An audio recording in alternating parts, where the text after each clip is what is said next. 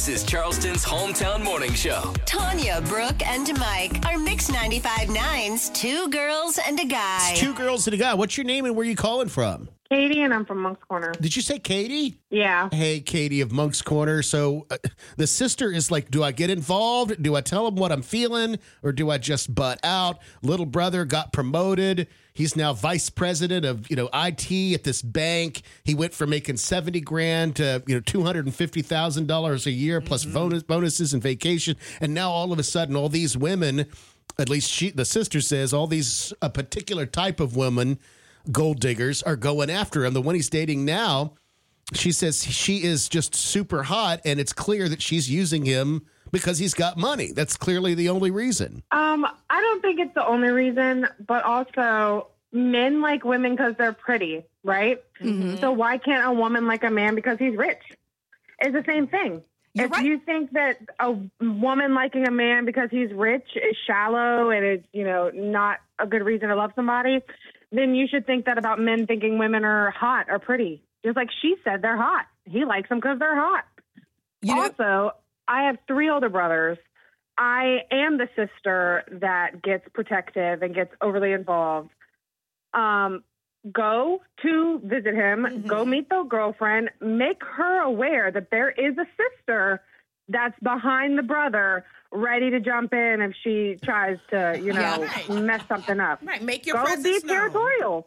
Absolutely. And she just needs to sit back and watch. And she can question the brother and just say, are you sure about this? But sometimes it's an even trade-off. I'm not that hot as the brother, but I make the money. She's hot. She brings the beauty. And we have an understanding. Tanya, Katie, Brooke, one could say they're equally yoked. If he loves pretty women and has never had access to pretty women before, and now all of a sudden he has money that gets him that access, and then she just likes people who have money, they could be equally yoked. They could last forever and ever and ever. Do you know how many people last that long because of just the money? Sure. Oh, yeah. It doesn't have to be just because of their personalities. I mean, let's all be real here. Life is a lot easier when you got lots of money. Oh, yeah, you look real Absolutely. cute at the bank. Right. All the time.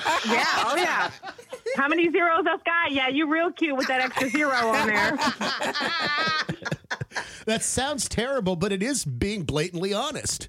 Yeah. People don't want to talk about it. It's like you're saying something bad. But I mean, come on, let's all be honest.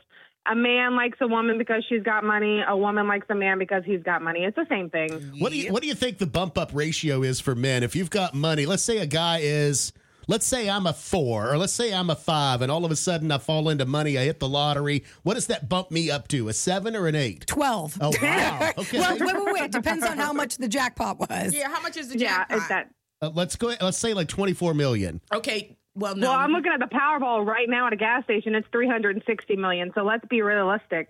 Let's do. I hit the jackpot. You look real good. You could pull Beyonce at that Would point.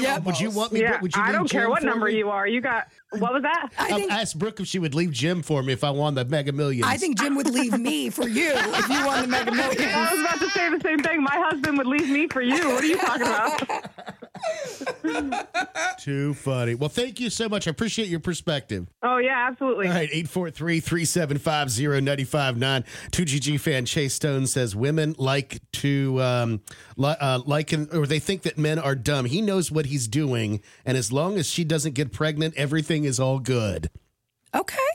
Well, then that's a good thing. Let him sow his wild oats. Let him live his life. Like I said, we have a lot of different factors here. I think the biggest thing is for the sister to go down and meet the girl face to face, spend a little bit of time with her so she can see what it really is. I've got a different take. I think if the sister is so worried about this situation that she should talk to the dad about it and see whether or not the dad thinks it's important to have the conversation with his son. He helped him get the job, help negotiate, all that stuff that got him to where he is now. So it sounds like the son trusts the dad and they have a pretty good relationship. He could be the one to say, hey, son, have that talk.